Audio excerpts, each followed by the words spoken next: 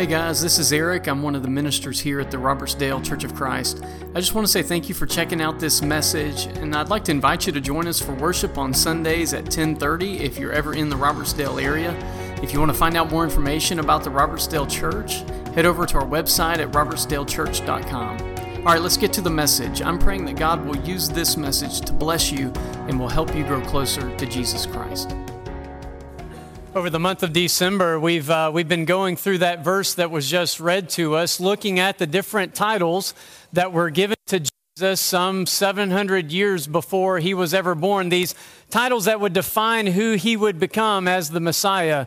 And we started out with that first one, Wonderful Counselor, talking about how Jesus knows us better than we know ourselves, and he knows everything about us. And most importantly, he knows what we need to do, especially as we're living in a world that's full of conflicting advice. The next week, we talked about how he's the mighty God. He is the great El Gibor. He is the great divine warrior king who is able to conquer the darkness of this world. He conquered sin. He conquered the grave. He has power over the physical and the spiritual world. And then last week we talked about that title, Everlasting Father. That can be kind of confusing. Is Jesus the Father? No, but he came to us with the perfect eternal affection of an everlasting Father. And we looked each week at a scene from his life. And last week the scene where Jesus is interacting with the woman that had the issue of bleeding, and he heals her, and then he looks at her and he says, daughter. And we talked about what it means for us to become children of God. And today, on Christmas Eve, we're going to conclude with this title, Prince of Peace. And I know what some of you are thinking. Boy, this time of the year doesn't have a whole lot of peace. I mean, I know it's supposed to, but it doesn't feel very peaceful, does it? The chaos of buying gifts and getting ready for family to come over, or going to the 17 different houses over the holidays that you're going to visit, and just the unsettling feeling that goes along that can be felt during this time of the year. It's not how it's supposed to be. It's supposed to be a time of peace. There's a lot of different ideas that come to mind, maybe comes to your mind, comes to my mind when I think about the word peace. One of the things that immediately pops in is just the absence of conflict. We're going to talk about that. Maybe for you, when you think about peace, you think about sitting at the beach and a very relaxing feeling, or just watching the sunset and just feeling that emotion of peace. But the Bible actually has a lot more to say about peace. I want to look at this title that was given to Jesus, Prince of Peace, because the original phrase is really fascinating. In the Hebrew, it says, Sar Shalom. I'm going to start with that second word. Maybe you've heard of the word shalom. You know, if you were to travel over to Israel, which I wouldn't recommend doing that right now, but if you were to go to Israel and you were to walk around, when you walked into a shop, or you were just to walk around town and somebody greeted you, they probably wouldn't say, hey, how are you doing, like we do here in the South. They would say, shalom. It had become a greeting. It's a word that means prosperity, peace, well-being. Now, in the Bible, when you read about shalom, it's really interesting, especially in the book of Leviticus, which may not be your most exciting book of the Bible, but there is this little section that talks about peace offerings. If you've done something to offend somebody else, or you've done something to offend God, then you're going to bring what's called a shalom offering, because what you've done is you have broken that relationship in some capacity. Maybe you've sinned in some regard, you've offended an individual, and you're going to bring a shalom offering, a peace offering, because it's going to make it whole again. It's going to restore what was broken. That's the idea behind this word peace, or this word shalom. Whatever Jesus is going to do, he's going to restore and to make whole what was previously broken. He's going to bring us well-being and safety. But let's talk about that other word, prince, or in the Hebrew, the word sar. It's translated prince, but it could be translated a couple of different words. It could be translated ruler, commander, captain. It's a word that has behind it a militaristic tone. And what it's telling us is that Jesus is going to lead an army. He's going to lead a group of soldiers in some capacity that's going to bring peace on the earth. Now, that might seem sort of ironic or oxymoronic. How in the world can someone who is in command of an army going to bring peace? That doesn't make a whole lot of sense. Usually when an army comes onto the scene, it's anything but peace. And not to mention, how is Jesus going to bring peace on earth? But more importantly and more personally, how's he going to bring peace to my life and to your life? So after Isaiah is going to write this verse in Isaiah chapter 9, and right up until and through the time of Jesus, there was a new empire that was ruling the world at that time. It was the Roman Empire. And the Roman Empire had this phrase, Pax Romana. It means the peace of Rome. See, Rome had claimed to bring peace on earth. How did they do it? Well, through tyrannical force, through crucifying anybody who would rebel against Rome, and also through this massive army that they would place soldiers throughout the different territories to keep the peace. And because nobody was fighting back, because there weren't any more wars to be fought, because the citizens had submitted to the rule of Rome, they claimed Pax Romana, peace on earth. There's no conflict on the earth, therefore the world is at peace. But you and I both know peace is not defined by the absence of conflict. Today there's a battle that's going on over in the Middle East between Israel and the region of Gaza, a terrorist organization known as Hamas. And you and I both know that if they decided to have a ceasefire, that it would not bring peace to that region. You realize that, right? I mean, granted, that would be a good thing to happen for a ceasefire, but that would not bring peace to the region. It would just simply stop the fighting and the killing, but you would not describe that as a peaceful situation. Let's make it a little more closer to home. Have you ever known of a married couple who was married to one another, which is why they're a married couple, sorry, a little redundant, and they lived together, but they didn't really talk to one another. They decided to stay together because of their children. They didn't want to make their children experience a divorce, but they don't really talk to one another. They live in the same house, but they don't sleep in the same room. They have no relationship. I mean, don't get me wrong. They don't argue, but they only have a lack of arguing because they have a lack of communicating. Would you define that as a peaceful marriage? No. You see, the absence of conflict is not the definition of peace. So what is Jesus claiming to bring when it says he would be the Prince of Peace? You know, it was on that night that we watched that video of, I love that video with the children. I appreciate Brad working through my forgetfulness and making sure that we could watch that video that we showed at the beginning of the service of those kids the birth narrative of Jesus. It's one of my favorite videos ever, especially the part about the Jordans. I don't think Jesus wore Jordans, but if they were around, he probably would have. It'd be pretty awesome. But that night that Jesus was born, it tells us in Luke chapter 2 that there were shepherds who were out in the fields and they were watching over their flocks when all of a sudden there was an angel that appeared. And the angel had a very powerful message. The angel told them that there in the city of David, a child had been born who would save the world. And then all of a sudden it says, suddenly. And I want you to picture that they were already frightened because they had been visited by an angel. And it's not because the angel in his appearance was necessarily terrifying, but it was because being visited by a divine being is a startling experience. And then it says, suddenly, just while he was talking, all of a sudden, out of nowhere, there's this multitude of a heavenly host with the angel praising God and saying, glory to God in the highest heaven and peace on earth to people he favors. When you read that phrase, the heavenly host, that's the Bible's way of describing the heavenly army. That who shows up at the birth announcement of Jesus, but the very heavenly army itself. Along with this angel was a multitude, an entire army who had come to visit the Messiah when he's born into the world. The very one who would become the commander of this heavenly army, the Prince of Peace himself. And there they come to visit him, and they break out in song and glory to God, praising God because this Prince of Peace had been born on the earth who would bring us peace in our life. And so what I want us to think about this morning is the fact that peace is not defined by the absence of conflict, but rather it's found in the presence of Christ. So each week we've looked at a different scene from the life of Jesus.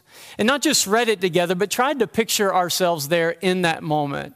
And there's this scene in Mark chapter 4, verses 35 to 41, where it talks about Jesus had been teaching and preaching all day. He's talking about the kingdom of God. He's healing the sick. And you got to imagine that that's an exhausting day for Jesus. Even though he's God in the flesh, he's still fully human, and it wore him out. And so he gets his disciples, and they get in the boat, and they're going to cross the Sea of Galilee. The word sea is really not a great description. It wasn't an ocean. It's just a really, really, really big lake.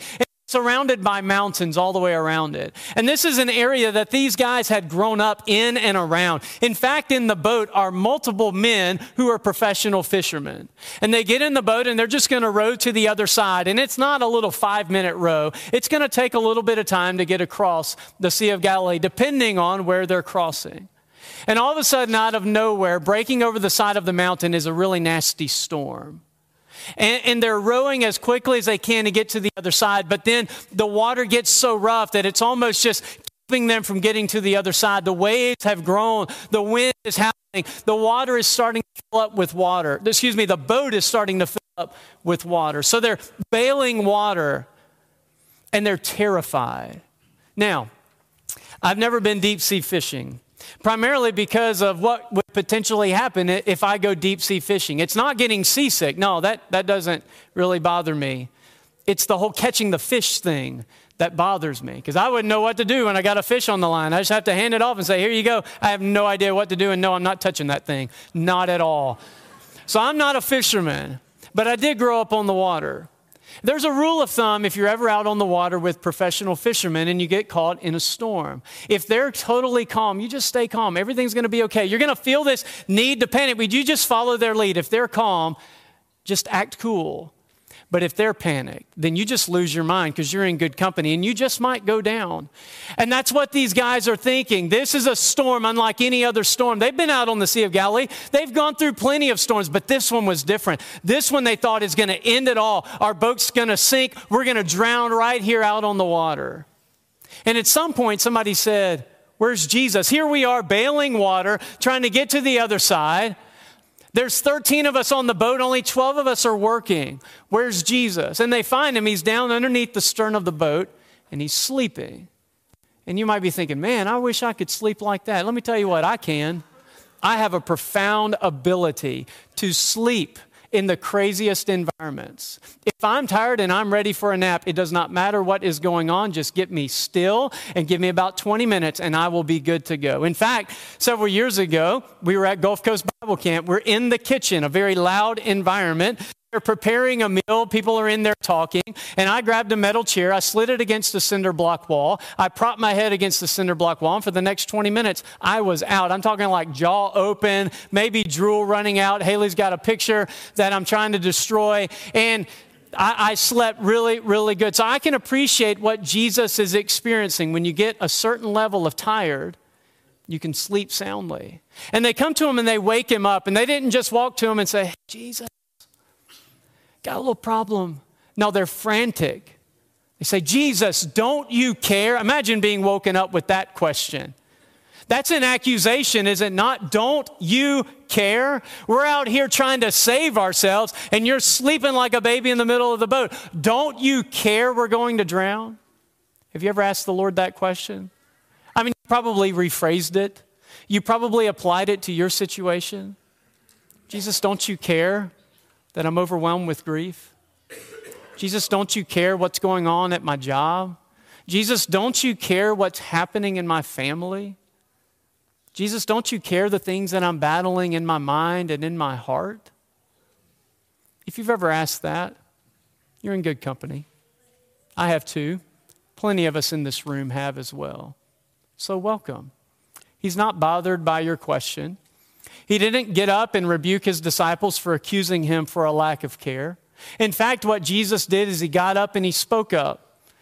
And he speaks out to the wind and the waves and he cries out, peace, be still. I don't know if he shouted, if he got his voice as deep as he could possibly go. I don't know if it echoed, but I can tell you what happened. The wind and the waves obeyed.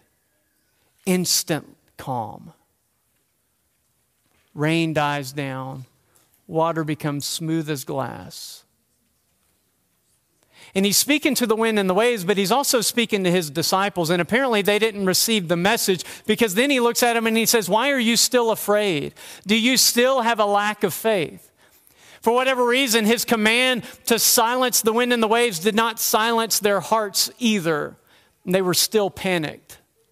And there's a couple takeaways I think we can learn from this story. Number one, life does not always prepare us for the storm that's coming. Amen?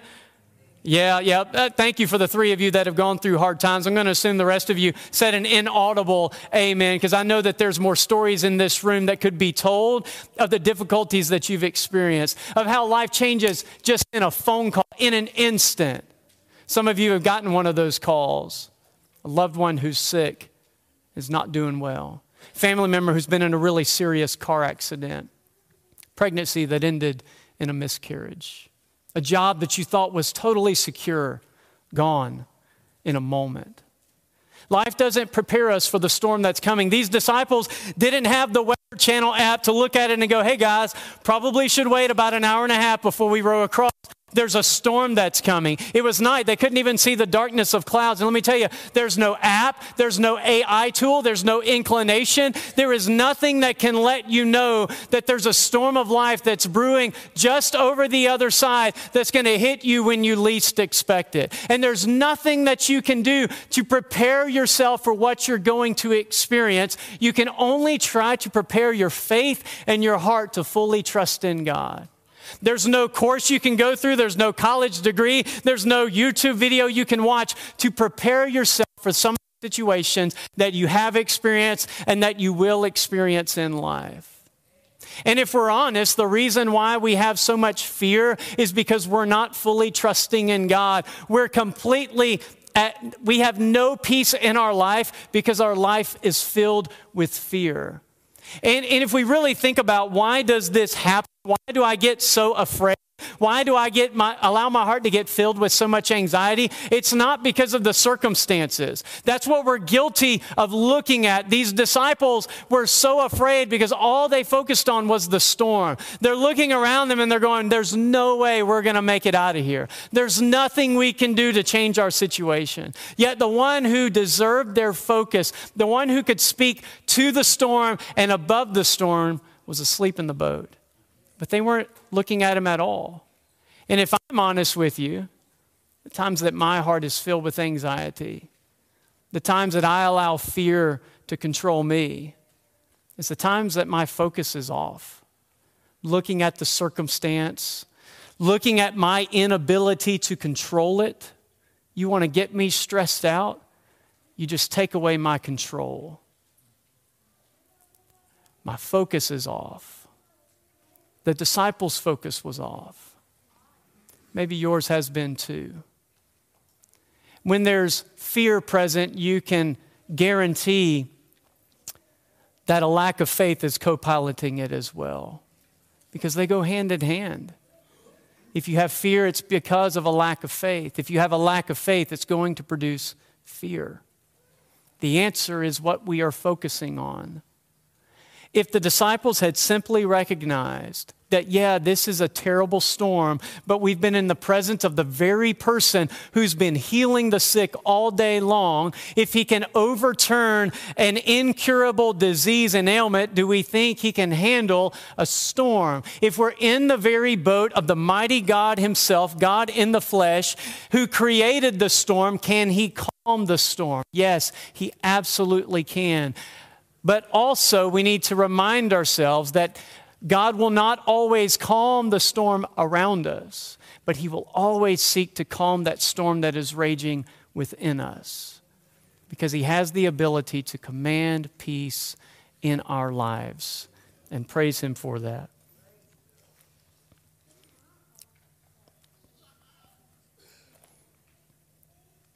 You know, it's kind of like when your kids get to fussing with one another. And as a parent, you're like, hey, listen to me. Just be quiet, right? They're just yeah-yaing and they won't stop. And finally, you get a little loud to grab their attention.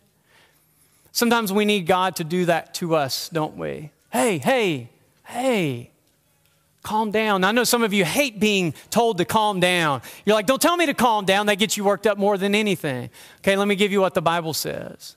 Psalm 46:10 says, be still. I'm not going to tell you to calm down. I want you to get worked up. Just be still. Be still and know that I am God. That's a word from the Lord himself. That's what Jesus was commanding to his disciples. Be still. I came across this painting in preparing for this message. It's called Peace in the Midst of the Storm by Jack Dawson. And I know it's probably not the easiest thing to see, especially from wherever you're sitting.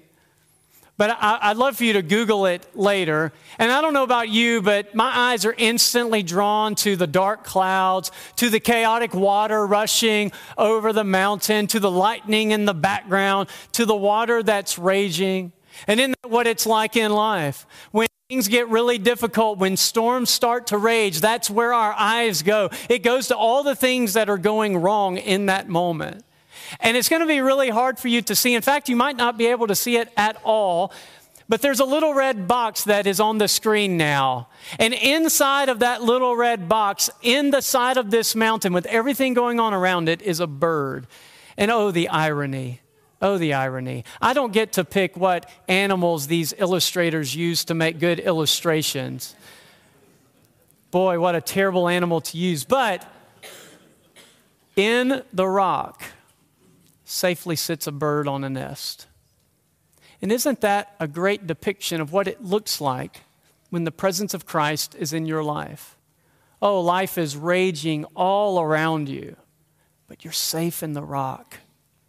You find safety in the presence of Jesus. It doesn't necessarily calm the storm around you, but you're safe where you're at in his presence, and there's peace in Christ. The Apostle Paul would say it like this. In fact, he wrote several letters from prison, and some of the lines that he gives are just absolutely amazing. He said, rejoice in the Lord always. I'll say it again, rejoice. He wrote that from prison. He said, don't be anxious about anything, but pray about everything. He said, I consider the sufferings of this present time are not worth to compare to the glory that's going to be revealed to us. He said, I know that if my earthly tent is destroyed, then there's going to be a building from God that's made in the heavens. It's not made with hands. He says, if I'm going to live, it's for Christ, and to die is gain. You throw him in prison, he's going to sing and he's going to preach to the prison guard. You physically abuse him and bring him physical harm. He just walks out rejoicing for the honor that it is to suffer for Jesus Christ. You take his life away and he's rejoicing because he's in the presence of Jesus. You couldn't touch the guy. You couldn't take his peace away from him because the very presence of God is not something that can ever be taken from you. Romans chapter 8 says there is nothing in this life, no power, no principality, no force of darkness can ever take the love of God from you or me. Because peace is not found in the absence of conflict. It's found in the very presence of Jesus himself. So what does God's peace tangibly look like? 4 indicators that I'll leave you with this morning. Number 1, it's your ability to rest. Are you able to sleep, or are you up most of the night worrying, thinking, unable to shut your brain down? Do you know why you're unable to shut your brain down? Because you're not letting go of control.